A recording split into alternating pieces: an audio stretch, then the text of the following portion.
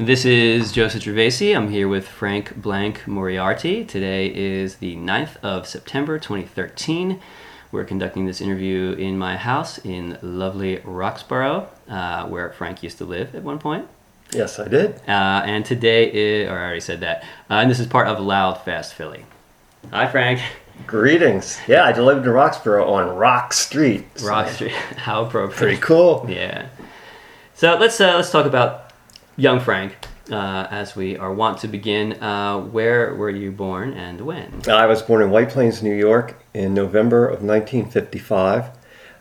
Soon after that, we moved to the Chicago area, and from Chicago to Memphis, Tennessee, and from Memphis, Tennessee up to Philadelphia area, which I arrived in approximately 67, late 67, and just in time to see music undergoing a seismic shift from the pop music of the 60s, which had been earlier, which was great for me because when I lived in Memphis, Elvis lived there, and there were a lot of bands like Sam the Sham and the Pharaohs were around, who actually, Sam the Sham was the first rock star I ever met. Oh, you met him when you were there? In Memphis, How old were you at that time? Oh, gosh, I was probably like 8, 9 years old.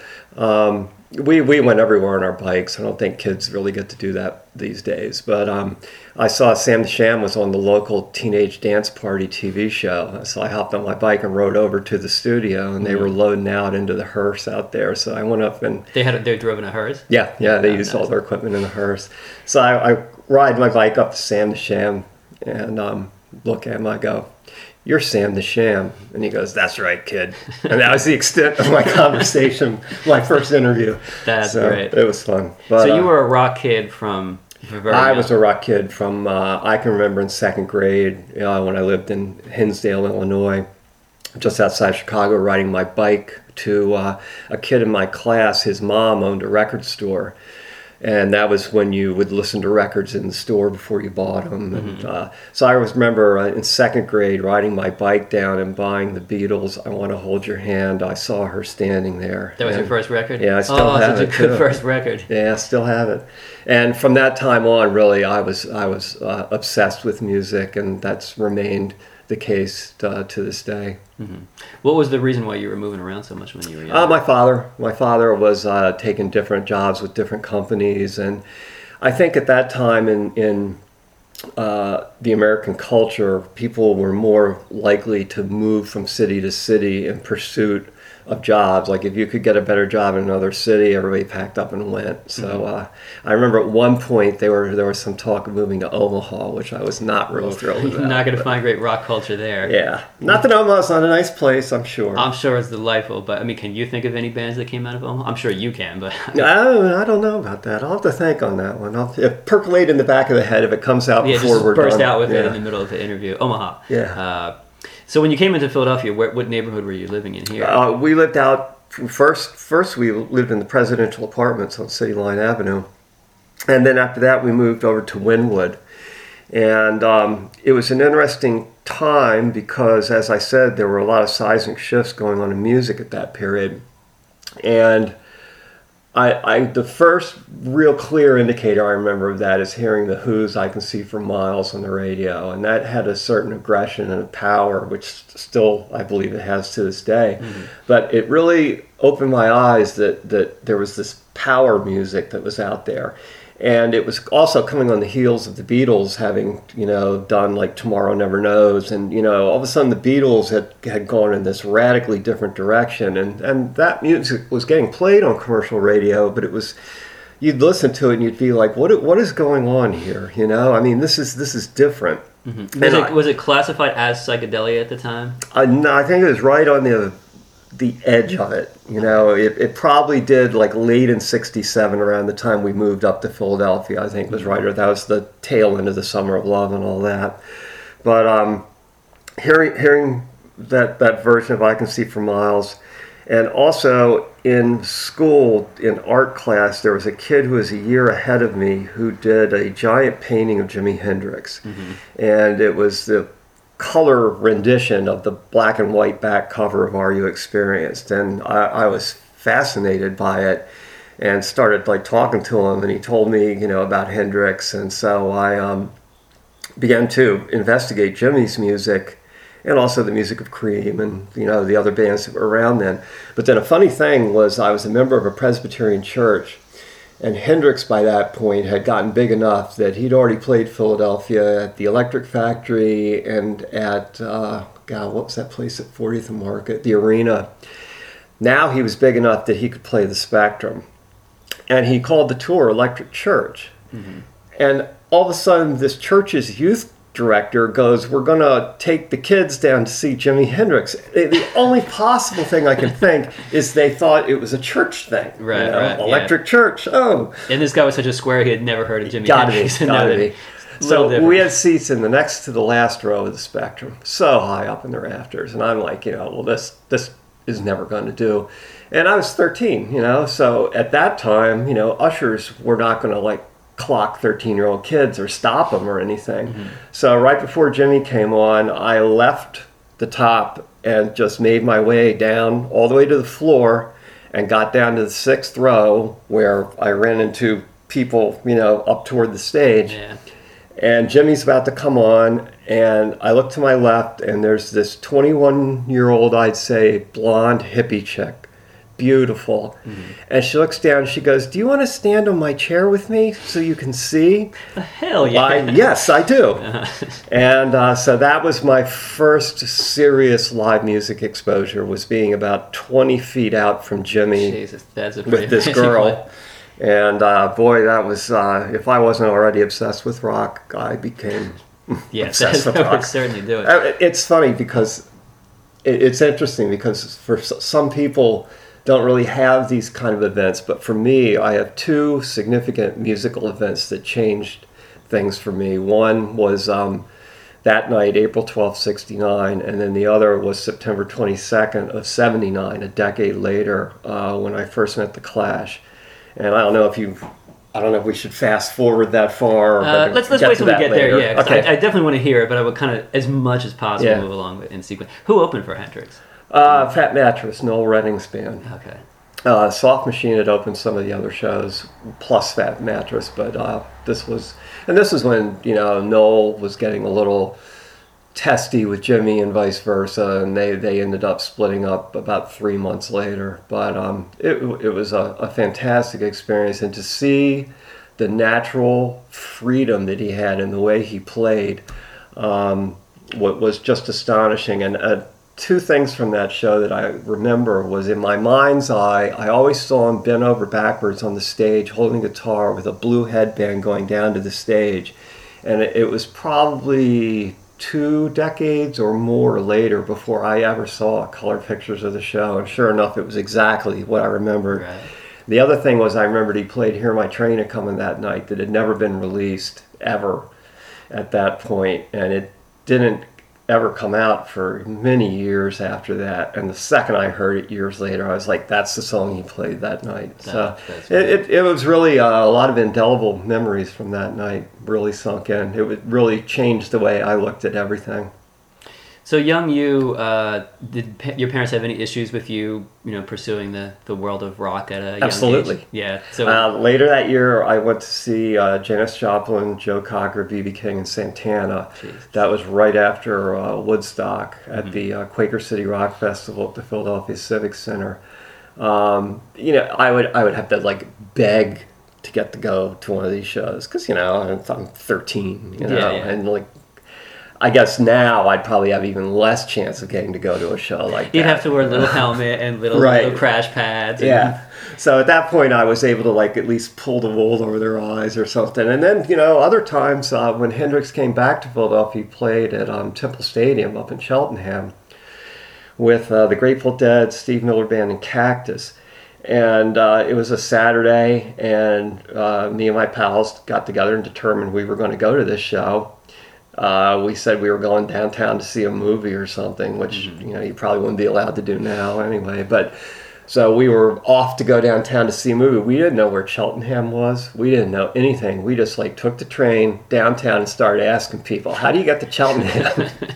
So, it was But you made it. Yeah, I made it. I've had a lot of crazy concert experiences, coming out of the Spectrum at 15 with like no ride home. Like, okay, now I have to get home from the Spectrum. How am I going to do this? I mean, just bizarre stuff. But I mean, I was obsessed with rock and roll. I've seen literally thousands of bands. Very, very few I could think of that I missed. I missed seeing Morrison with the Doors. And I missed seeing Free. I would have liked to have seen Free. But anybody else, you can pretty much name them, and I saw them at least once. So and everybody was coming through Philly on a pretty regular basis. Yeah. There was a lot of bands always hit Philly. The Spectrum was. I was a sad old man the day they tore the Spectrum down, because I love that place. You didn't get one of the seats? No. Seats? Well, oh yeah, actually I did. You do? I got one of the folding seats, because I was like, this could be the seat I stood on at that Hendrix show. Yeah. So I got one. I use it to practice guitar, and it's my music chair. Nice. So yeah, it was a great rock hall. It really was. Did you have any interest in the burgeoning drug culture that came along with the 60s rock explosion? Not really. I didn't have any more exposure to that beyond, like people trying to score pot or whatever. And it really wasn't that prevalent around. An interesting thing in high school for me was that I guess we would have been the equivalent of stoner kids, I mean, like the kids who were really into rock and had our hair long and were going to see, Alice Cooper, Billion Dollar Babies tour, whatever. But somehow all the jocks became very fascinated with the rock kids. And therefore, during this like brief period, all the jock kids were hanging with the rock kids and all going to the Spectrum together to these shows and to parties and everything. And it was really interesting, because that certainly didn't carry over later when, like the frat punks would come into the scene, later. Like it just... It just wasn't working, But this was a very honest curiosity about each other, which was a fascinating thing. Probably that was around 73, 74. Mm-hmm. So maybe no one else cares about this, but I'll ask you because it's of interest to me. But were you ever into progressive rock? Oh yeah, of course. Because I've always been very into prog, and most people, or many people, seem to hate it. So it's always... Oh no! I saw King Crimson. One of the great things, Joseph, about the shows back then is you would see a bill that would be Jay Giles Band, Humble Pie, King Crimson. I saw T-Rex, Mahavishnu Orchestra, and the Mark Allman Band.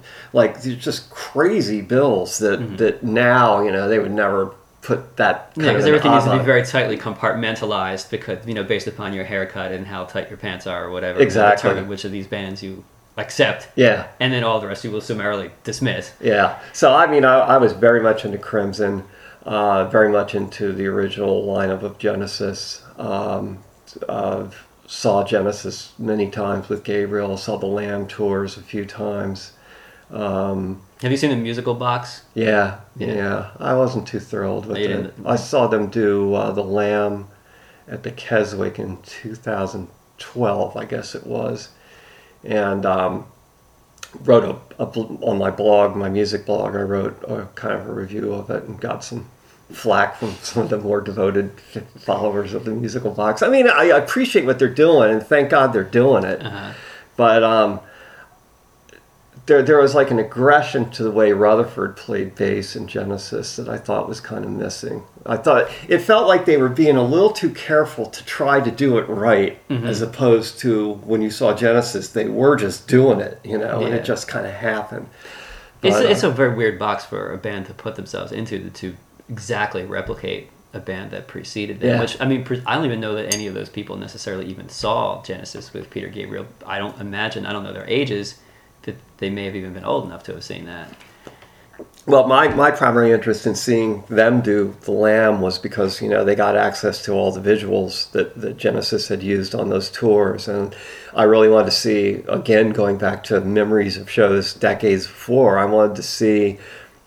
I had this vision of my head of the end of that line of the children with needles and pins, excuse me, and I remembered an image of like a baby in blood with needles, and I was like, did I actually see that? And yeah, And it is there, yeah. yeah. Was Philly a Prague town? I mean, I've always kind of heard that there was. It almost seems kind of weird to me because there's a certain, it's very much a sports town, and there's a lot of dudery in Philadelphia. Yeah. And the way that I perceive, some years removed from it, progressive rock as being somewhat cerebral and navel-gazing and, more artistic, say, than like songs about chicks and fucking and, all that. So how does that work so well in Philadelphia? God only knows, man. I mean, I remember Yes got their first big thing when they opened for Emerson, Lake and Palmer on my birthday, I think in '72 maybe. And the Yes album had just come out, and the crowd took to them like immediately. And since then Philly's been like a Yes city. Really strange. Who knows? Who knows? So I guess we'll move on into the 70s. So clearly, as someone who was a great lover of rock music, there was no punk rock year zero for you where you like took your record collection and threw it out the window or something. Nah, my musical taste has always expanded, which is expensive and requires a lot of storage space. I would love to see a record collection. It just keeps getting wider and wider. But punk, I read the British rock magazines like Trouser Press and was aware of NME and Melody Maker and all that. So I knew about the Sex Pistols. And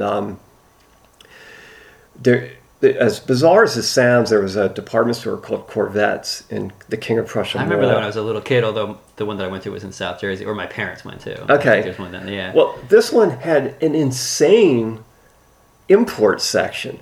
Like, they would get releases from England like 2 days after they came out.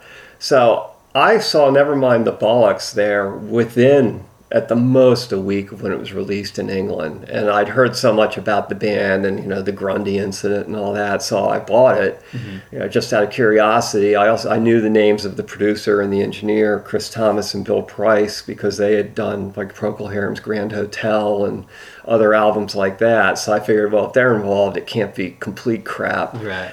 And late one night, put it on with headphones, and I could not believe what I was hearing.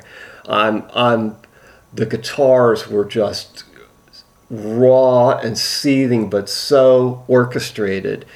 And I thought that Johnny was just, I'm going like, I'm hearing one of the greatest singers in the history of rock. I mean, just the way he attacked those words, these inflections and the crazy ways he'd go up and roll in the R's, and just like, I was going like, holy cow, this is unbelievable. And considering who you had seen prior to this point, it's kind of saying a lot that, having seen the greats of the preceding decade, that, you can say this then in 77.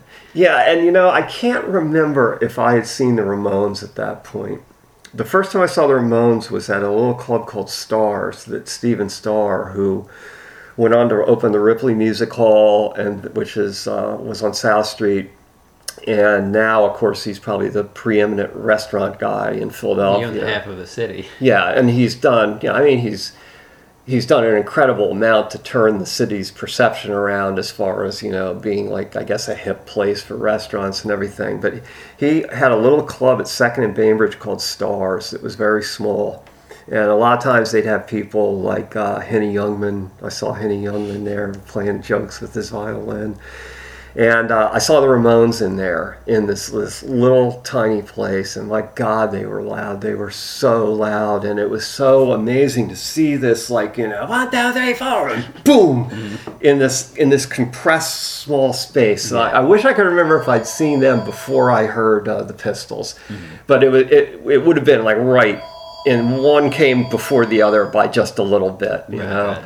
So at this point now, I'm totally open to all this, and I was also a big fan of Patti Smith, and Patti's idea of everybody's empowered to create art and to do your thing. So now all these things are starting to swirl around, and you're starting to see obviously, the I Hate Pink Floyd shirts and all that stuff. And you're starting to see this kind of backlash against these other bands that I really love. Mm-hmm. So I'm going, well, how do I feel about this? Yeah. I wasn't throwing my Hendrix and Yes albums out the window. Glad to hear that. I was kind of hanging on to it. And I also thought it was very fascinating.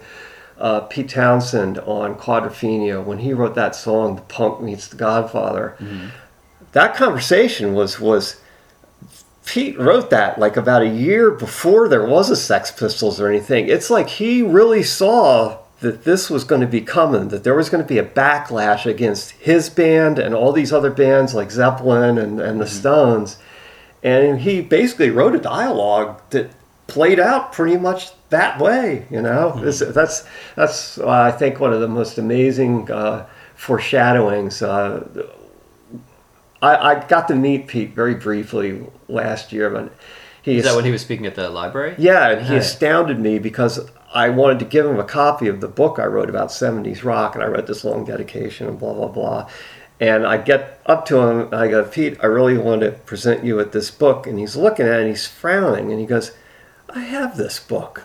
I'm like, he goes, yes, I have this book. I couldn't believe it. That's great. It made me forget everything else I was going to ask him about. That would do it. So I've bought probably about 75 Who albums, and he's bought my book. So I think that makes it fair. Fair trade. Yeah. But so it was interesting seeing the tensions that were coming between these new bands and the old bands that were around. So all this, everybody, create your own art, and we're rising up against what's been before. That was all going on, and it was a very interesting, very unsettled time, and also to see how much the record industry was kind of shaken by this and not really knowing how to react to it. Yeah, I guess they managed to throw out some money and put out some, very peculiar records that normally they wouldn't put out because, who knows who's the next Sex Pistols or the next Damned or the next Ramones. Exactly. When in doubt, throw money at it. That used to be It used to be, yeah. I don't know if there's any money left to throw around. Yeah. But it worked out well at the time.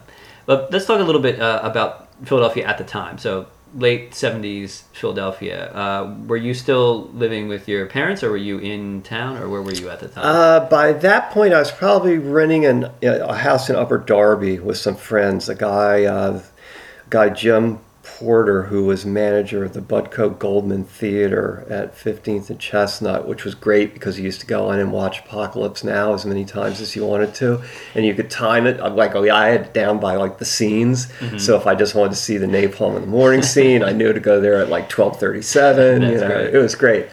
But there must be a corrosive effect of rewatching that movie like that. Yeah, it helped. It definitely helped. And a woman, Denise Herman, and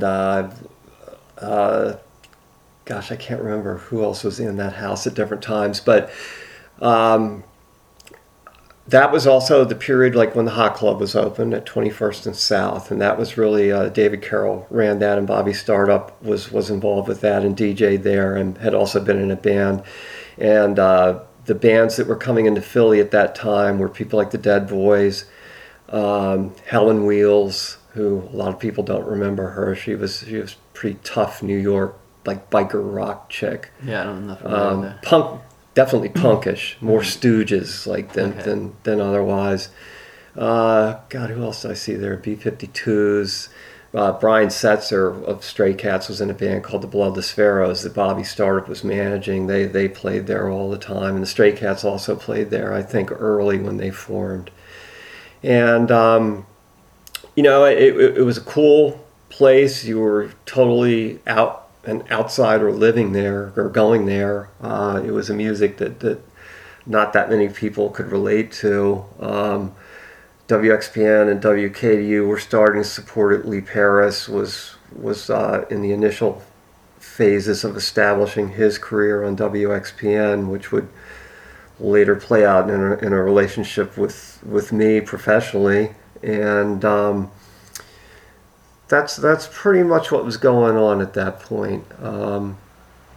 Right after that, right around that time, also gets back to that other date I mentioned, September 22nd, 79, when the Clash played at the Walnut Street Theater. That was their first visit to Philadelphia, and I had a poster of Give 'Em Enough Rope, which I hoped to like maybe get signed or something. And I walked in the door of the Walnut Street Theater that after the Benjamin Franklin Hotel at 9th and Chestnut that afternoon. And lo and behold, all four of them were sitting there in the lobby just talking to anybody who came up to them. Nice. So I got them to sign the poster. Everybody signed it. Strummer drew arrows to which Vulture was which member of the band and everything. And I got to talking to Mick Jones. And we got around to talking about music, and I was telling him, he was asking about me, which I thought was interesting. And I said, I had seen Hendrix, and I had seen John McLaughlin, I've seen Jeff Beck, and I've seen all these guitarists, and I can't ever imagine being able to do it. And he looked at me and I said, I really would like to go get a guitar and learn this. And he looked at me and said, well, why don't you do it? I'm no better than you are. And it was like the DIY thing, like right there. The beat goes into your head. From like my favorite punk band. I mean, The Clash had now become my favorite band. Yeah. And I'm getting this direct message from Mick Jones to do this. So I did, and I know Mick played a Les Paul. I went out and bought a Telecaster because I had my Joe Strummer fixation. But and then I just started learning, and I found a place that sold Nevermind the Bollocks and the first Clash album songbooks. Didn't have any guitar tablature in it where you see which string it is and all that. It was musical notes. So Could you read? No. Music? Oh God, no. So I had to figure out what the musical notes meant so I could figure out what the chords were so I could translate that into like basic bar chords so I could begin to like make some sound. And were you taking lessons at the same time? No, never. So this was all just you trying to figure it out? Yeah, trying to figure it out. And I guess around this time was when I moved into downtown Philadelphia, living on Rodman Street at 15th and Rodman, which at that time was a terrible neighborhood, really bad. I mean, you'd hear drunks at night and open the window and you see some guy standing there kicking a kitten or like some woman getting beaten up and you'd be like calling the cops, and we got robbed. It was a double trinity, and I was in the back bedroom, nobody else was there, and I heard these noises in the front and I knew Jim wasn't home. So I came down the stairs like banging this board, just like trying to make as much noise as I could, and saw him going out the door, and they had taken the butcher knives out of the drawer and had them on the kitchen table. So who knows? What the hell? Yeah, who knows what got averted that night? But it was a really bad neighborhood. But right about that time was when I got involved with David Wildman, who was at a club called Rainbows, which later became the Kennel Club, and Lee Paris, and a girl named Lana Lang, who was just in town at the Ruin show this past weekend, and Denise, and another girl named Ginger, and we started this group called the Swingers. And I still have my Swingers name badge thing, but SWINGERZ, like the Feeders. Yeah, right. So the Swingers, largely through the driven by David Wildman and Lee Paris, we started a fanzine, and we booked the Elks Center at 16th and Fitzwater, which was even worse of a neighborhood. The further south you're going, the worse things were getting. And we booked it for the Swingers weekend, and we had Bauhaus, Pylon, Bunny Drums played both nights in this place, in this Elk Center, and it was everybody there, of course, was African American, and they were totally amused by us. You know, they thought we were like really funny, like these crazy looking kids, like spiked hair and whatever. You know, they thought we were really entertaining. And the room, it was a big room, held probably about 700 or so on the first floor, and then down the basement was like a big bar, and big. It almost looked like you were walking into a cafeteria or something, and they did not really care who was buying drinks because they were making money selling drinks. Right. So underage kids, whatever. Yeah. So that show got off and went very well. Nobody got killed, amazingly. Happy to hear that. But after that, I believe Michael McGettigan, who had been in a very early version of the Stickmen, contacted Denise and Lee and me about a club called Omnis at 9th and Walnut. And the owner, supposedly this guy Al, had been not making any money there and was pretty much desperate to try anything. And Michael encouraged us to go down to talk to Al about doing shows there. So Lee was an amazing character. Lee was a very different guy privately, but his public persona was he was like Alan Freed in the 1950s. I mean, he could sell you on anything, and his radio show on WXPN was like so influential. And Lee and Denise and I went down and met with Al, and pretty much Lee convinced Al to let us take over Omnis. Mm-hmm. And we called our organization New Regime and basically just started booking bands in there. And the bands that we booked ranged early on from bands like Bush Tetras and some of the New York like no wave bands, and then extended on to the first Philadelphia shows of bands like Dead Kennedys and DOA. So this is what, 1980? 80. Okay. 80, 81, 82, I think was the period that Omnis was open.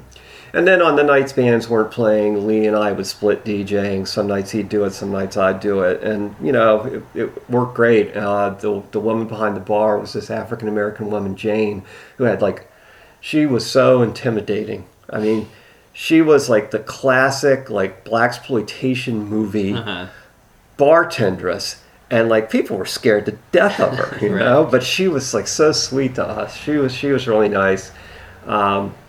Eventually, Omnis caught on fire and burned down. And there's questions about whether it was an insurance fire. Right. Philadelphia, surely that cannot be the case. And we managed to talk the fire people into letting us go in and climb up to the DJ booth, which probably was insane because it could have come collapsing down to get our vinyl out. It didn't melt? No, well, a lot of it's all you can tell my Omnis records because the cardboard's all warped on them. Mm-hmm. But a lot of them survived, so they're interesting artifacts of that. Yeah, I'm sure you can still smell, the memories on them. Probably. But also in that period at Omnis was when I got introduced to some kids from Northeast Philadelphia who were looking to start a punk band. They were known by a band called The Excuses, who were from Delaware County. They were a very good band. And they introduced me to these guys, and it was a singer, Joe Stack, and two other guys, a bass player and a drummer, alleged bass player and drummer. And of course, by this point, I had learned enough chords that I was really anxious to pursue the idea of getting a band together.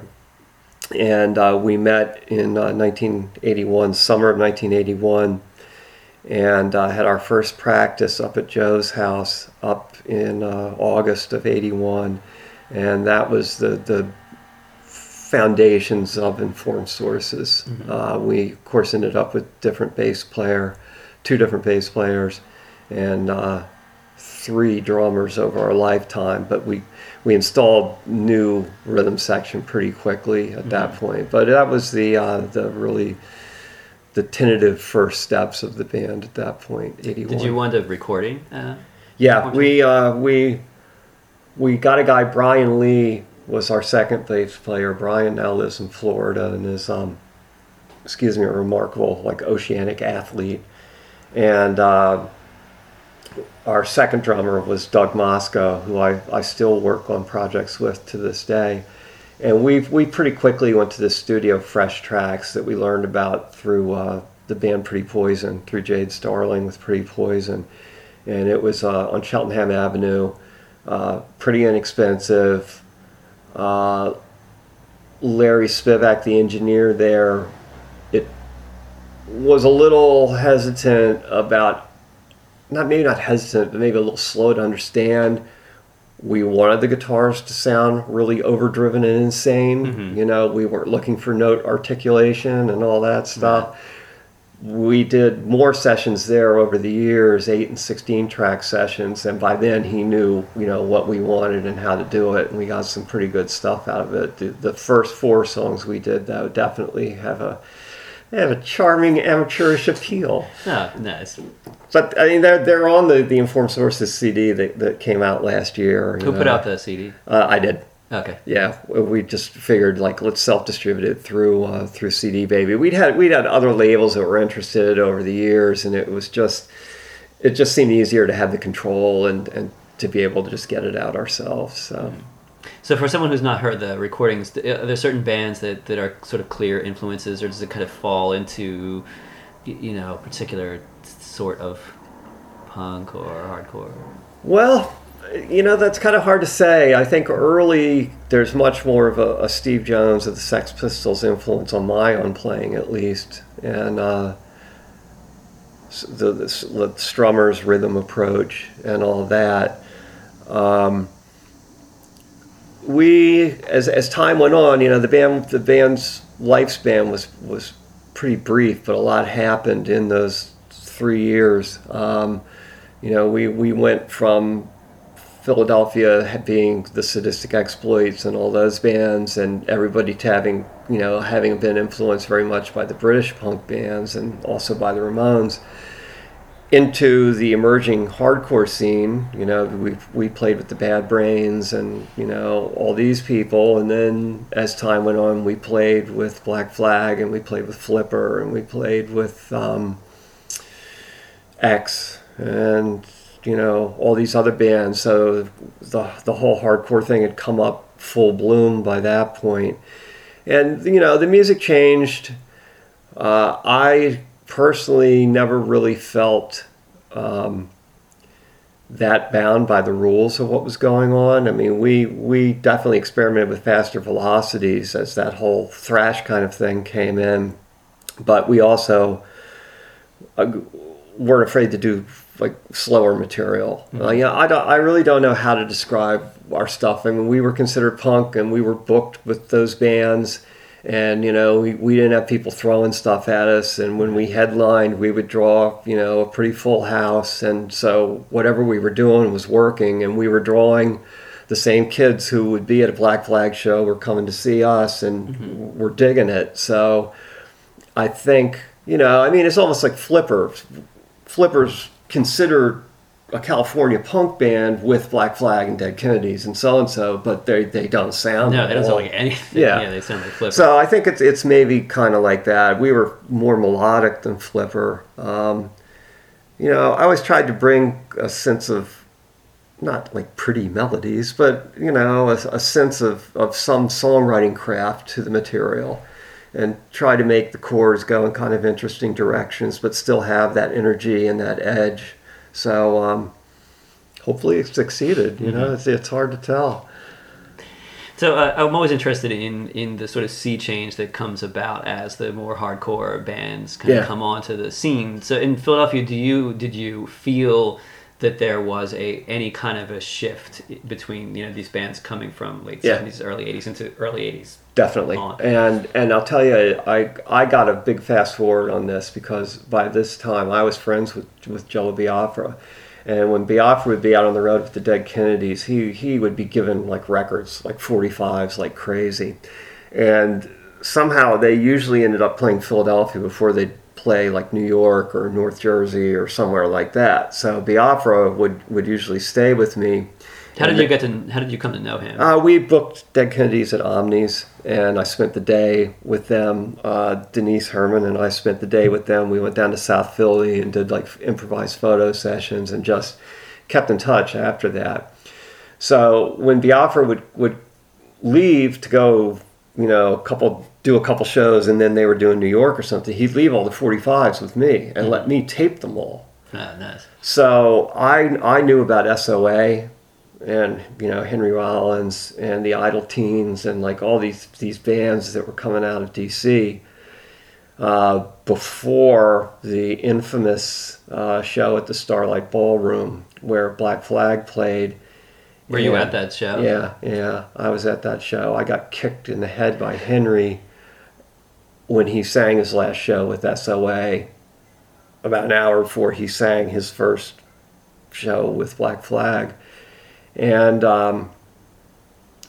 it was a crazy night that had repercussions later on because the DC crew came up from DC for that show, and the Philly punks still had a very British vibe to them. That was still Sadistic Exploits, and like Robbie Exploit looked very British. So and, like leather jackets and spiky hair. Brian Lathrop, I hope I'm not insulting you, Brian, might have had a certain visual parallel to someone who doesn't know any better to Billy Idol. Mm-hmm. When Billy Idol was singing with Generation X, not the solo Billy Idol, White Wedding and all that crap. Mm-hmm. But so it turned into a very ugly scene. There were fights everywhere. So you think that the DC people were sort of announcing, like, we are the present, and you people are like dinosaurs from the past. 1 year, 2 years past. Yes. Yeah. 10 minutes ago. Right. Clock struck 12. You're in the past. And they kind of came in and went like, well, we're taking over this area. Well, then they also got into it with some of the Kensington kids.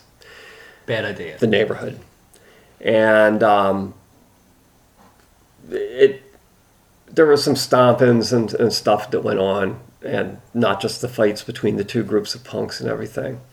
So who came out the worst in that situation between Kensington and DC? I'd say the DC kids pretty much got chased back. And actually, I researched this pretty closely when I was writing the liner notes for the Informed Sources CD.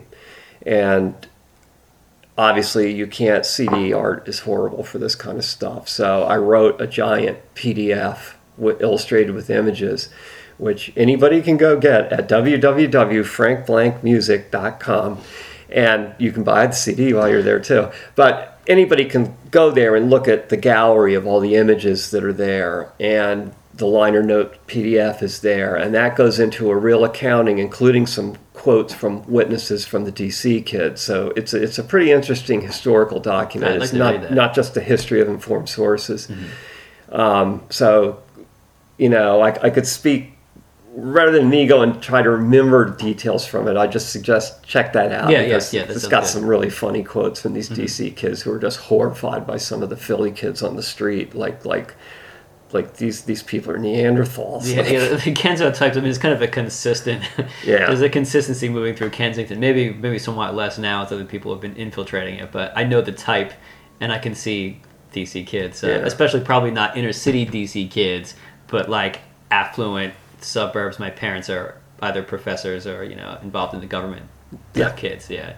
So and there had been peaceful shows there already. The Go-Go's had opened for X at the Starlight, and there really hadn't been any trouble. But it was when these DC kids came in, we're hardcore and like fuck you. Mm-hmm. That was when the trouble started. So there was not another show there until the ill-fated. The Dead Kennedy show? Dead Kennedy show. Yeah. And we were on that bill. And I remember Steve Fritz was largely promoting that show. Steve Fritz was a guy who ran a magazine called Terminal Magazine. Steve just recently died. And I kept saying to Steve, this is a real bad idea. And he's like, no, Biafra's like 100% behind it. So I call up Biafra and I'm like, look, Jello, man, you have no idea what you're getting into. Mm-hmm. And, he loved the idea of, like, confrontation or, like, out of control, like, what's going to happen. Yeah, but it's not going to be Ed Meese in the audience, Yeah. It's going to be some Kensington Cro-Magnon. Yeah, so, excuse me, Jello's like, no, we're going on with the show. It's going to happen. So I like the impersonation. Yeah. I still remember it. I talked to him a couple times, actually, going like, come on, reconsider, baby. Mm-hmm. But no, we're up there. So the Kensington kids see this activity. Now, they don't know DC punks from Philly punks from any punks. All they know is the guys that we had to stomp last time are back at this stupid place. These faggots are back in our neighborhood. They didn't learn their fucking lesson. Yeah. Okay. Uh-huh. Well, they started getting into the ballroom. I think autistic behavior got through their set before anything really started. But when we were on, I can remember just looking out and you just saw fights going on like all over the floor. Why do you think that the club was allowing these people in? Because clearly they weren't paying. They were bum rushing in. Oh, okay, yeah. I mean, they were starting to circulate around the outside and starting to surround the place, and people were starting to have trouble getting into the show. It sounds like a Western. Yeah, it really was. And so I'm like really pissed off that this is going on, and I don't like it. And so in my best Keith Richards at Altamont, like grabbing the microphone, like Keith going like, "Hey, if that cat doesn't stop that, man, we're not going to play." And it worked really well for them, so clearly it worked well for you. Yeah, Mick's like, "Who's fighting and what for?" So, it just didn't stop. So I was like, screw this, I'm out of here, So we got off the stage, and I'm up in the dressing room. Jade Starling was there. Biafra's in there, Steve Fritz is in there, David Carroll who had run the Hot Club was there. And we start hearing like M80s and explosions going off outside. Mm-hmm. And the Kensington kids now have organized and are making a full-on assault of the building. So now we've got the dressing room doors barricaded. And I'm looking at Biafra like, are you happy now? Finally got what he wanted. So they eventually got things calmed down enough outside that we opened up the dressing room again, and the Dead Kennedys went on. And this is actually on YouTube. You can actually see it. Biafra comes out and says, after the show, don't leave the building until we can figure out how we're going to get everybody out of here. Great strategy there. Yeah. I guess there's no calling the police because they're not necessarily going to be sympathetic to... Police didn't give a damn, like whatever. Yeah. And then Biafra pretty much right into the first song got pretty much knocked out by East Bay Ray turning around and hitting him in the head. No, so they got killed by friendly fire. Yeah, so this is all on YouTube. You can enjoy that. Oh, and Biafra also started out with a huge rant against Lee Paris. Biafra had, for some reason, become a bitterly... He hated Lee Paris. For what reason? I have absolutely no idea. Some perceived thing at Omni that made it look like the Dead Kennedys were being marketed, which Biafra didn't like. Mm-hmm. And somehow I escaped the wrath directed at Lee, although I didn't escape his wrath when he walked in my apartment. I had like 3 pennants from the Philadelphia Eagles hanging up, and he goes, the National Football League, huh? Sorry, Jello. Yeah, you don't need God condescending to you. God. But, eventually everybody got out of the Starlight and survived, but it was a fiasco. It really was. And it was one of the more bizarre incidents of that whole period of time. And that was it for that Starlight. Yeah, it was. Probably justifiably so. I can't imagine where you go from there. Burn the place down with everybody inside of it. Of course. Let's leave it to the memories. Yeah. So I bet at that time there were a lot of really interesting bands in Philadelphia. I suppose Ruin was either in effect or about to be. Ruin was about to be. At that point I was living at 22nd and Walnut, and across the street from there was an AMPM mini market. And Glenn and Vasco were working in the AMPM mini market, working at night, and Informed Sources was well underway by then, but Glenn especially was talking about this project, Ruin. And I'm pretty sure he gave me some demo tapes that I could take back to my apartment, listen to, and bring back to the market and go, like, that's cool. And they had the logo, and they were, obviously Damon, his brother, was on board, and they were right at the point where it's time for us to start putting something together. Mm-hmm. And also around then was autistic behavior. Sadistic Exploits was probably towards the end of their lifespan at that point. Bunny Drums was around then.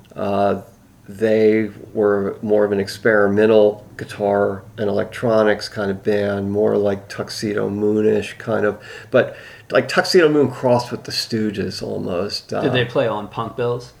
They did some punk bills, and we played with them. We played with them. The last Informed Sources show was with Bunny Drums. The Stickmen were around at the time. A very frenetic funk, James Brown, Sly Stone through this warped prism with these oversized personalities of Pete Baker and Beth Ann Lehman. Were they also playing on punk bills? Yeah. And we played with them also. And then Beth and her friend Sky had a spin-off band. Don't tell me I can't remember the name. I just thought of it like 5 seconds ago. Well, we'll get back to that. With the guy that Frankie Carroll on bass, and we played with them. And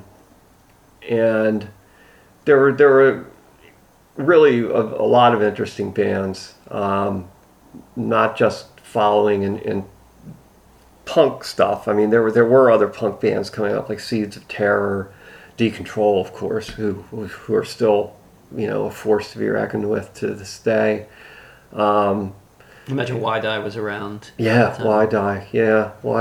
And just all these bands, and the shows. This was when, we were first starting to see the BYO come up, and it was working that, like, places like the Love Club and East Side Club were more, I guess, organized and standard club kind of experiences, where the shows put on by kids were more chaotic maybe, but also in a way like more interesting and exciting. There was a lot. Were you drawn to the shows put on by the kids?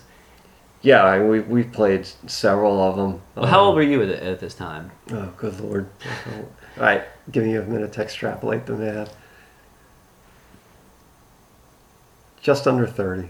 Okay. So, I mean, did you feel like you were a part of the kids, or did you feel that there was any kind of a generational gap between you at just before 30 and the BYO folks, or the people doing those types of shows? No, really didn't. I'll tell you something. I've always had a hard time with age. Like, to me, even though Jimi Hendrix died at 27 and I'm now 57, I still see him as a guy older than me in my head. And I'm real bad at looking at people and going like, that's a person in their 30s, or that's a person in their 40s. It really doesn't resonate with me. So I think when we were around these like younger kids, like the Better Youth Organization and all that, I don't think I would have even gone like, oh, that's a little kid, Yeah. It wasn't like that, It was like everybody was so into all this music, and there was such a community of scene that it just had like its own kind of momentum.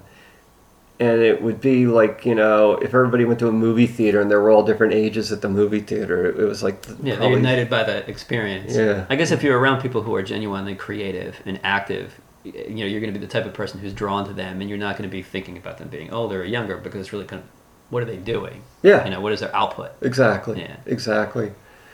But, I mean, we were always... I wrote most of the lyrics for the band, and I didn't like bands. I've really always had a problem with bands that are like funny. Like I've always taken my rock like real seriously, even though I guess some of it's kind of ridiculous if you look at some of the more extreme progressive bands and some of their lyrics or whatever. But they weren't trying to be funny, and I don't like I've never really liked Frank Zappa. I don't like that "Don't Eat the Yellow Snow" and all that stuff. And I saw writing punk lyrics as a way to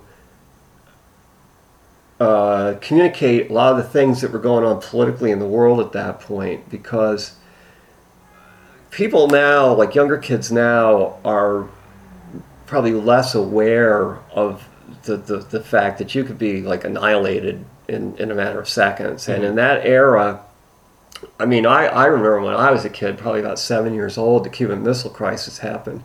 And, at that age, you don't understand everything that's going on, but you're looking at the TV and you're seeing Kennedy, President Kennedy and the Secretary of Defense, McNamara, and these guys, and you're picking up, like, these guys are talking about something really heavy because they look grim, and your parents would be kind of quiet.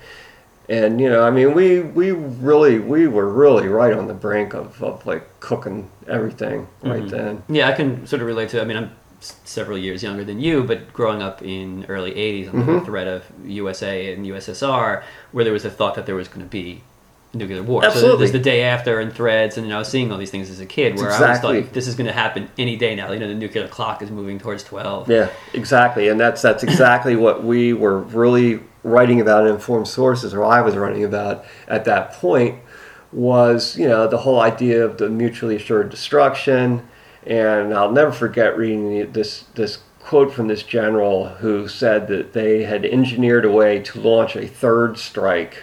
So after they hit us, we hit them. They hit us, we hit them. We could hit them yet again. That means we win, right? And he said, there may not be anybody alive, but by God, we're going to shake some dust. And you're going like, what? I mean, it was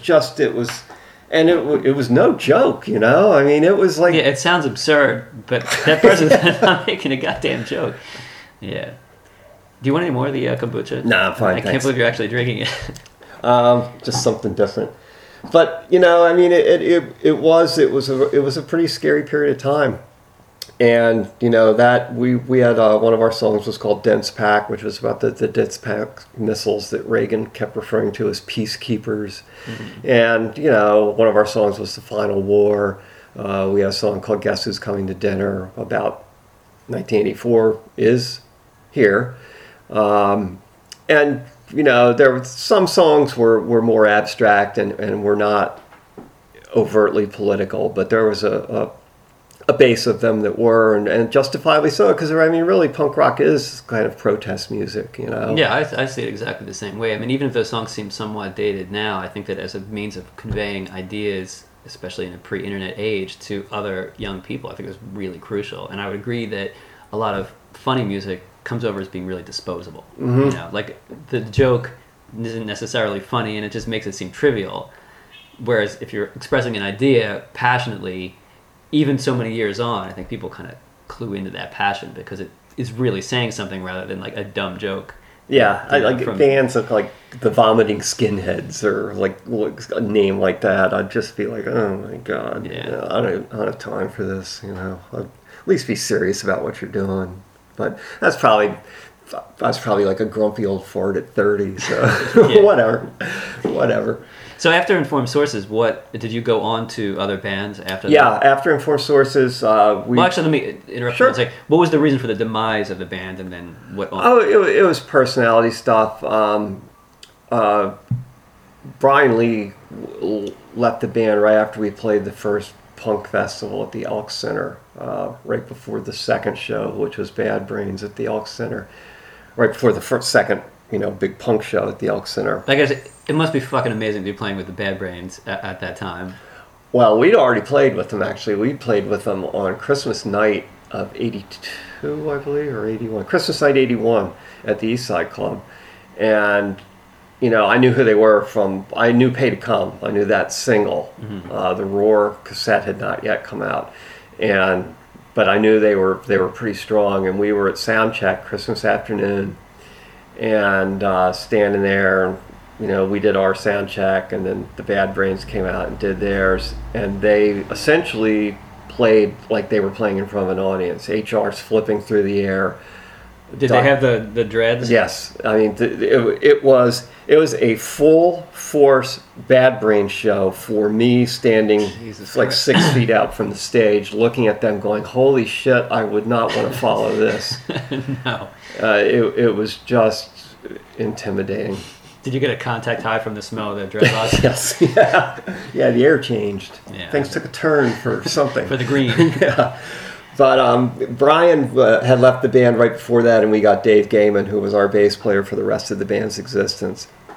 And then in late '82, Doug Moscow, the drummer, left. He went on to become an electronics specialist in the Air Force, and we got Sky Kishlow to play drums through Beth Van Lehman from the Stickmen, and Sky was an explosive drummer, like really. Doug was a great rock and roll drummer. Sky was like a bomb going off, and we picked up a lot of speed with Sky down in the engine room. But there were just personality differences going on. I think Joe, the singer, and I had some fallings out, and we pretty much knew this one show we did at a club called Phillies at a benefit for WXPN was going to be the last show, and we did the show. Then there's pictures of it on that website, and that night I played an encore with Bunny Drums, a cover of Link Wray's Switchblade, and Bunny Drums had been very dear friends, and they were also one of my favorite bands, and they had done tours in the United States and Europe, and had album out and singles and EPs and all that, and I pretty much ended up joining them based on that.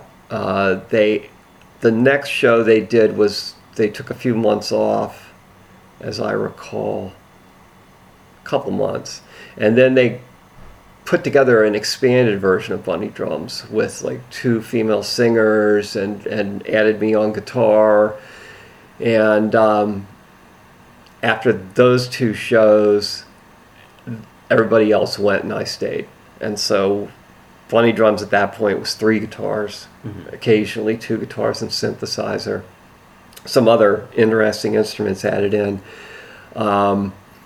And it was an incredible experience for me because, as I said, this was one of my favorite bands, and it was more experimental than some of the punk bands had been, and probably more technically competent. And it was a very exciting thing to play clubs like Danceteria in New York, and see some big people coming to see the band.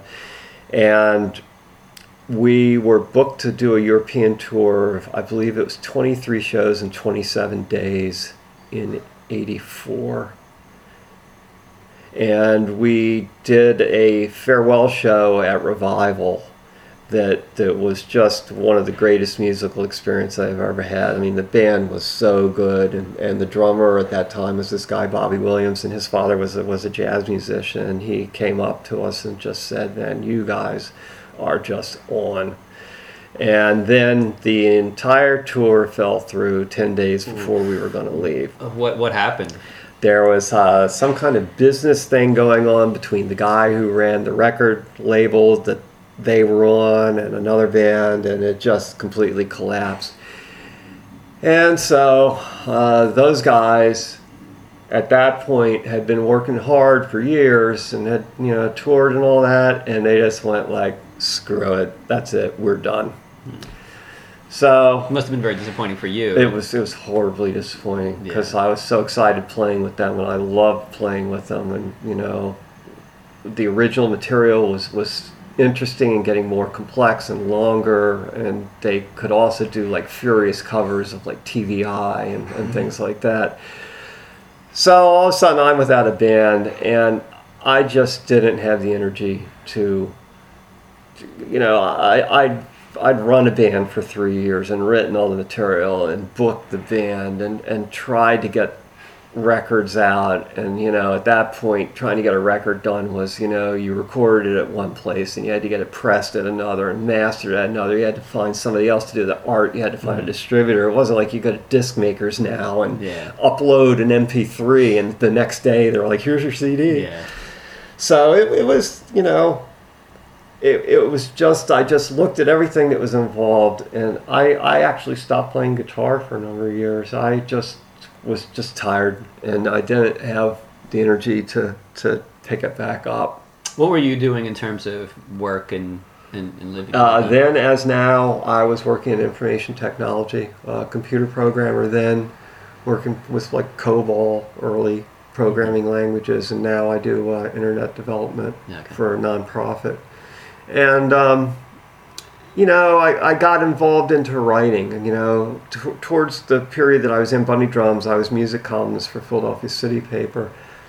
And I did an article for City Paper about NASCAR racing, and on Dale Earnhardt's crew chief, Kirk Shelmerdine, was from Delaware County, and he grew up in that street racing culture down around the airport down there and along Front Street.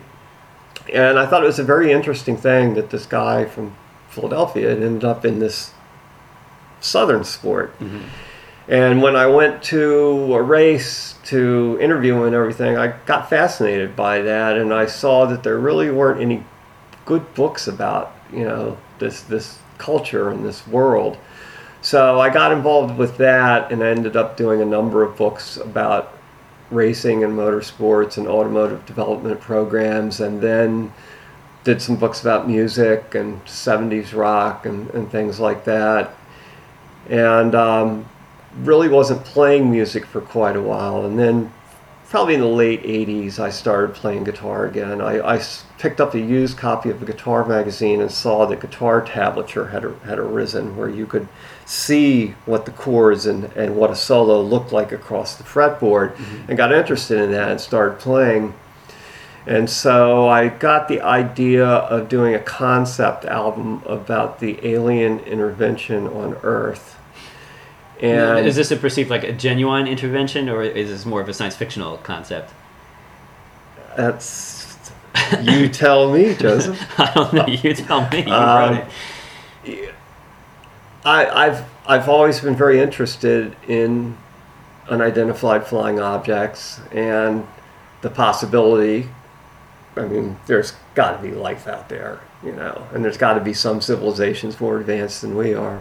God, I hope so. Yeah. Somewhere. Amen, for brother. Sake, yeah. But I was fascinated by that, so I thought, let's put this together. And I created a band called Third Stone Invasion, and it was a metal band. When the album came out, we got compared to Black Sabbath and Led Zeppelin very positively. Why did you choose to use that as the sort of the musical means of conveying the idea? Was it because it was heavy metal was particularly popular at the time? Were you very into it? I was into it. I was into bands like Sepultura, who were bringing like Brazilian percussive elements into metal and things like that, and Pantera, and some of these like really interesting metal bands. That was a pretty fertile period for metal then, and. We put Third Stone Invasion together. Doug was out of the Air Force then. He became drummer, and I partnered with another guy. Rick Farnkoff was the other guitarist, and we had Bill Woolley on bass, who's around, and a guy, Mitchell Mercurio, who did effects and sound effects and tape manipulations and things. And we signed with a label called Jaybird Records. And Jaybird was determined to leverage the internet to market their product. So we signed with them along with Billy Squier, John Entwistle from The Who, and Andrew Gold and some other people. And recorded this concept album. I wrote this concept album really with the idea of quadrophenia in my head, that this whole thing's going to flow from one track to another and be connected by these vignettes, and it was a very proggy idea. Yeah, I'm into it. Well, it was, baby. So we did this thing over a period of months, and I'm still to this day tremendously proud of it.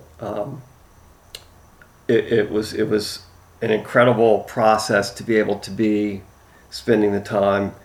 I lost $5,000 doing it, but I got to be in a 16-track studio working with this thing.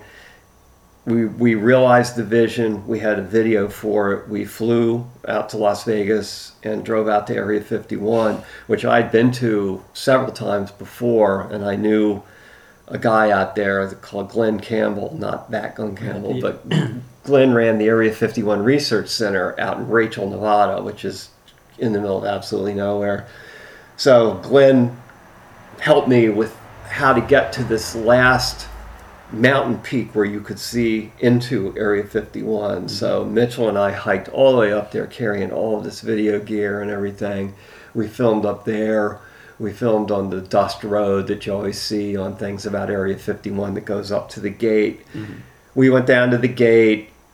You've got to know that where the signs are, you can't walk up and read the signs that warn you because they put the signs 6 feet inside the base so that if you walk up to the sign, they can arrest you. Mm-hmm. All that stuff. I mean, you've got to know what you're doing to not get in trouble out there. But we filmed a video that went with that, put the whole thing out, and Jay Bird was just about a year too early to really leverage the internet in this distribution and sales thing. People just weren't quite ready for, Amazon was still kind of new. So what is this, like 97? This was the early 90s. Oh, early 90s. Yeah. Okay. Yeah. So, we played a couple gigs around, but, it just wasn't viable. And that project ended. Then I went on with Rick and Doug, with another singer, with Freddie Pompey, who sang with Immaculate Hearts and originally sang with the Violtones in Toronto. And we put together an atmospheric blues band. 2 guitars, drums with brushes, and Freddie singing. The guitar is very clean, a lot of reverb, wide open, and heavily influenced by Angelo Badalamenti and David Lynch. Mm-hmm. That whole kind of Twin Peaks kind of sound. Right. Got that done. 2 sets of original material. Freddie kind of wigged out. That killed that band. Then the next band was a project called Renegade Frequency, which was kind of based on, kind of influenced under a template of Neil Young and Crazy Horse. Mm-hmm. Just these 2 guitars, just like distorted and just kind of going for 5 minutes, 10 minutes, however. But it kind of lost its path doing that. And so that one went down the drain. Then Rick and I now were down to just each other, and we did a duo thing. 1 electric guitar, me and him on acoustic guitar, and did I guess it was almost like singer-songwriter like, but it's still like kind of a punkish kind of influence. Are you singing on this? I did sing some of the songs. Rick sang most of them. I sang he probably sang 2/3. I probably sang 1/3. I don't like singing, but I do it when I have to. Or I approximate singing when I have to. Yeah, fair enough. But so we put out an EP of that, Black Blank, that was called. The blank, where does the blank come from? I got it from Brian Eno, okay. Blank Frank, all those years ago on the first Eno album after he left Roxy. Amazing record. Appropriated that name. Yeah. So was that your sort of nom de punk? Yeah. I mean, do you use that on all of your creative projects? I do now. I did not use it during Third Stone Invasion. I did not use it in Renegade Frequency or Holler and Goat, which was the atmospheric blues project. But then Rick and I were trying to come up with a name, and we were using 6-string Mystics, and we didn't really like that. And then he had played early in his career as Richard Black, and I was Frank Blank, so we thought, well, we'll call it Black Blank. That makes sense. So we did that. That ended. I was about to start to get really into ambient music and looping, and the world of like Bill Frisell, who I just saw last night, and all those guys, and some of the more experimental guitar innovations and things like that. But we had an opportunity to play Dennis McHugh's annual punk show in 2012. And this tied in with something I'd wanted to do. If you went back and looked at my to-do list for every year, I make like an annual to-do list, and it was always bake the Informed Sources tape and mix the multi-tracks. Mm-hmm. And this finally lit a fire under my tail to actually get it done. So I had already baked the tapes. The Ampex tapes of the 70s and 70s and 80s had a flaw in it where the magnetic material was coming away from the backing. The tapes had to be baked essentially like in a convection oven for like 12 hours, and then you could play them once, maybe twice, and make a digital copy. Mm-hmm. So I had a guy at a restoration studio in North Jersey do our tapes, and so you don't bake at home, right? Correct. Yeah, I imagine it smelled really horrible. Yeah, and one of the tapes had been missing. I got the first tapes back and did not find one of the sessions on there that was crucial to the band's history. I had rough mix cassettes from when they were recorded, but I really wanted the multi-track master so that I could remix this stuff and make it sound better. And Doug Moscow, by this point, Joe Stack, our singer, had died in the 1990s, and Doug went up to his parents' house in Northeast Philadelphia where we had originally rehearsed in the basement, and talked to Joe's parents, and Joe's father went upstairs and came down with this tape. It had been water damaged. It was in horrible shape, and I sent it up to this guy, Steve Puntalillo, at this restoration studio in North Jersey, and he called up and he said, I've got a radical procedure I can try doing on this. You know, if it works, it's going to take me a couple months. If it works, I'm only going to charge you what I would normally charge because I'm going to be learning. If it doesn't work, it's gone. Your tape is gone anyway. And he saved that tape somehow and got me those multi-track masters. So now, knowing that we were going to be doing this show late in 2012, I have a 16-track studio in my basement and recording software and everything, and I started doing the multi-track mixes and also archiving all the cassettes. We did radio concerts on WXPN, and we had soundboard recordings from Eastside Club and City Gardens and all these shows, and going through all these cassettes and ranking the performances and going like, you know, should this song be on here because there's a studio version of it. And in the end, we wound up with the CD broken into 3 segments. The first segment's all the studio material. The second segment is live and radio concerts, and the third segment is 2 songs that we recorded in 2012, followed by the very earliest 4 songs. It's called From the End to the Beginning, that section. Right. And the very last thing on there was the very first broadcast of Informed Sources on Lloyd Force's show on WKDU in August of '81, where he actually played a rehearsal tape of us. It is, you've never heard such a god-awful noise in your life, and that's the way the CD ends. That's a great way to end it. Yeah, it was. So anyway, it was a tremendous experience doing all of this, mixing and mastering and extracting the cassette tracks and then working on them, trying to make them sound a little better. And then once the whole thing was done, you know, you do the mastering and try to make it sound as good as it can. And then I had the weirdest experience in July of 2012. I finished mastering the whole thing. The last song is done. And my wife and I watched an episode of Curb Your Enthusiasm. Larry was being a dick. Oh, surprise. I went to bed, and I woke up the next morning deaf in my right ear. What the hell happened there? Well, at first they thought it was like congestion, and they gave me a mild steroid, and then I went to see a hearing specialist, and he put me on a mega steroid, and they thought it could either be Lyme disease, a tumor in my brain pushing on the ear canal, or a virus that had gotten into the ear canal and had impacted all the nerves, the hearing nerves in this ear.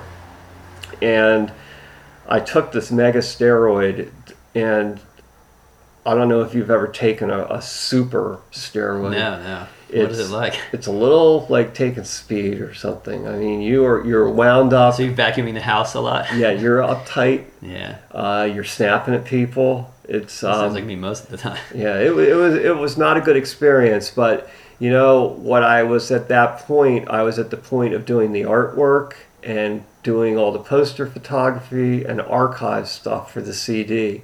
And aside from my regular work, I spent almost all my time focused on doing that stuff, and it really helped me get through it.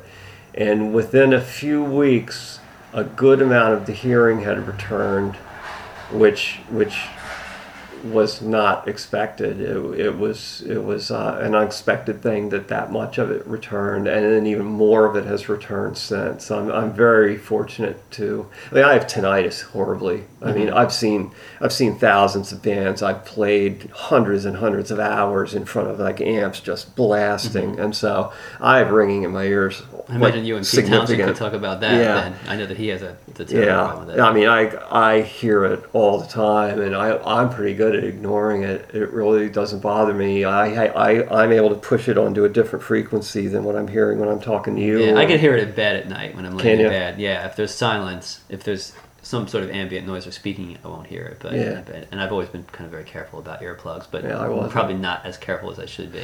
Also, cotton doesn't really. It doesn't do anything. No. I imagine it doesn't do anything out there. Yeah, well, people should know that. I went and got musician earplugs made after that. Oh, where they mold them to your ear. Yeah, and nice. I've used them since. I shouldn't say this. I did not use it while I played with Ruin. Bad. We'll talk about that in a minute. But I have used it at other things, and I take them to shows, and if I feel like I'm at a show where my hearing is potentially going to be damaged, like, wow, this band's loud, they go in. Yeah, I wear them at any sort of amplified music. I got, my father used to work construction, so he would just give me boxes of them because, they'd be working jackhammers and stuff, and I'll bring a whole pile with me to shows, and whenever I see my friends, I'll try to convince them, please put these in. You really don't want to think that you lost your hearing to that band, in the end. I worked in a steel mill running jackhammers. I was obsessed with rock and roll. I played in a punk rock band. When I wasn't playing guitar, I was covering NASCAR. I also been around, Kennedy Space Center and the space program a lot, and times that, in Florida down there. I mean, everything that I like is loud and fast. Yeah. And most of it was with no hearing protection, and that's come home to roost now. Yeah. Did you ever find out what exactly was the problem? It was the nerve. It was a nerve, yeah. I mean, I did much better than a tumor. Yeah, I did go get an MRI on my brain, which I have claustrophobia, I'm not incapacitated, but I don't like elevators and things like that, and I did not like that. Although I will say, I was very fascinated by the noises it made. So the ping, loud, I did these a few times as a study, so I elected to do it. And you hear that kind of loud, they have the earplugs or the headphone, and then this kind of like that pinging. It was crazy, it was like industrial music. Yeah. So I was fascinated by the sounds, that helped me. When I did that, it was interesting. In the drug study that I was doing, there wasn't actually a drug involved, but they would show images of people's faces expressing extreme emotions. And what I was supposed to do was indicate if they were expressing some form of happiness or some form of anger or sadness. And the pictures were really old. They had come out of the 70s, and since then they had solarized. So you would have like a black woman with a giant afro screaming at you, or a man with huge mutton chops, and he would be smiling really broadly while you're hearing this really loud pinging in your head. And the guy would be purple or something, or green. It was really a weird, so it was a very kind of searing psychedelic image while there's this pounding in my head. Yeah, it sounds like a lot of nights I've had. Yeah, I can imagine. A quick question about the UFOs. Are you a science fiction guy? Yeah. Through books? I mean, do you have... Yes. Who are your guys? Obviously Asimov. Philip K. Dick is a great mind. Heinlein. I love Heinlein. There's... I haven't read any in a while, and I need to go back and reread some, but I've read a lot of science fiction. I'm about actually to go back. I was just saying the other day, I want to go back and reread 1984. When I was in school, in high school, I was really interested in books like Brave New World, 1984, Animal Farm, all those kind of books, and these ideas of society maybe not being what it seems, and government control of things, and that combined with the nuclear threats and all the stuff, and also just growing up through that whole era of all the assassinations and everything, it all filters around in there and has an influence on your outlook. Yeah, I think the dystopian and some of the utopian science fiction books also had a big influence on me. I really liked Harlan Ellison. And Ellison's voice to me always seems like very much like punk, this kind of like hectoring, aggressive, volatile madman who's the smartest man in the room, no matter where he is, and will destroy you. And I was also interested in the William Gibson era when that whole early nanotechnology and all that started coming out, and the internal web in your brain that you jack into and everything. Nice. That's good to know that. So I guess we'll kind of begin to wrap it up. Recently you were the man of the hour when you performed with Ruin for the man of the hour, but so how did this whole thing come about with you performing White Rabbit with Ruin for the reunion shows? It was we were at the I guess it was the Strangler show at Union Transfer, and Glenn and Vasco were there. I guess they had the night off from the AM/PM mini market. After all these years. Or in Harvard. Yeah. So I just went up and said hi to them. We hadn't seen each other for a long time, and they basically said, like, why don't you do a song with us? First they said, why don't you sing a song with us? And I was like, what, seriously? And they're like, yeah, it'd be like really cool. So I got Glenn's email address from Dennis, and I mentioned to you I'm a long distance runner, and I'd fractured my foot, and the day after that happened, we had to fly down to Florida, and I was down there taking my father-in-law and another guy on a tour of Kennedy Space Center, and like it was killing me. But I emailed Glenn from down there, and I was like, Glenn, I'm not really a singer, and he was like, yeah, if you want to play guitar, sure. He goes, pick a song, and what Proof or White Rabbit to me are my two favorite. I mean, I love a lot of their songs, but those two are incredible. And I kind of thought they'd be like, well, we were going to kind of, but they were like, yeah, great, absolutely, 3 guitars on White Rabbit, fantastic. And I went down to the first practice on the Thursday at Dobbs before the shows of the weekend, and Cordy had just come in from he lives in Munich now, and it was really just like the most welcoming experience. They were so nice, and they were so in the moment and having such a wonderful time, and to share that experience with other people on their stage was just an incredibly generous and wonderful thing to do. The whole period, not to sound utopian in this case, but I mean, there really was a vibe of community at the secret show at Dobbs that Friday night, and then at the big show on Saturday at Union Transfer. There was just a very positive energy in the air. And I think that carries over into the whole element of what the punk scene is about. I know there were probably a lot of people at that show who maybe don't get out to shows very often, but you could still feel at its core that there was a central focus on this band that was giving this energy back. And I think it was a very exciting night, 2 nights. And it was a wonderful experience to be part of that. I'm very grateful to them for that opportunity. Yeah, I could definitely feel that vibe when I was at the latter of the 2 shows, and it was really interesting for me to see children of some of the older people there. I mean, really, like, 9-10-year-old kids up to people who were, I mean, maybe Bobby Startup's the oldest person there, in his 70s, and then kind of this wide spectrum of folks in between, and sort of the grand reunion of all different people who hadn't seen each other, came in from out of town. It's funny because like Bobby and I don't see each other that often. We saw each other at Killing Joke earlier this year, also at Union Transfer, but Bobby got there early at sound check on Saturday night, and we got to spend a few minutes just hanging out, and it's always great to see him. Yeah. Real nice guy. Yeah, he was super to talk to. Yeah. He did most of the talking, but it was a great talk.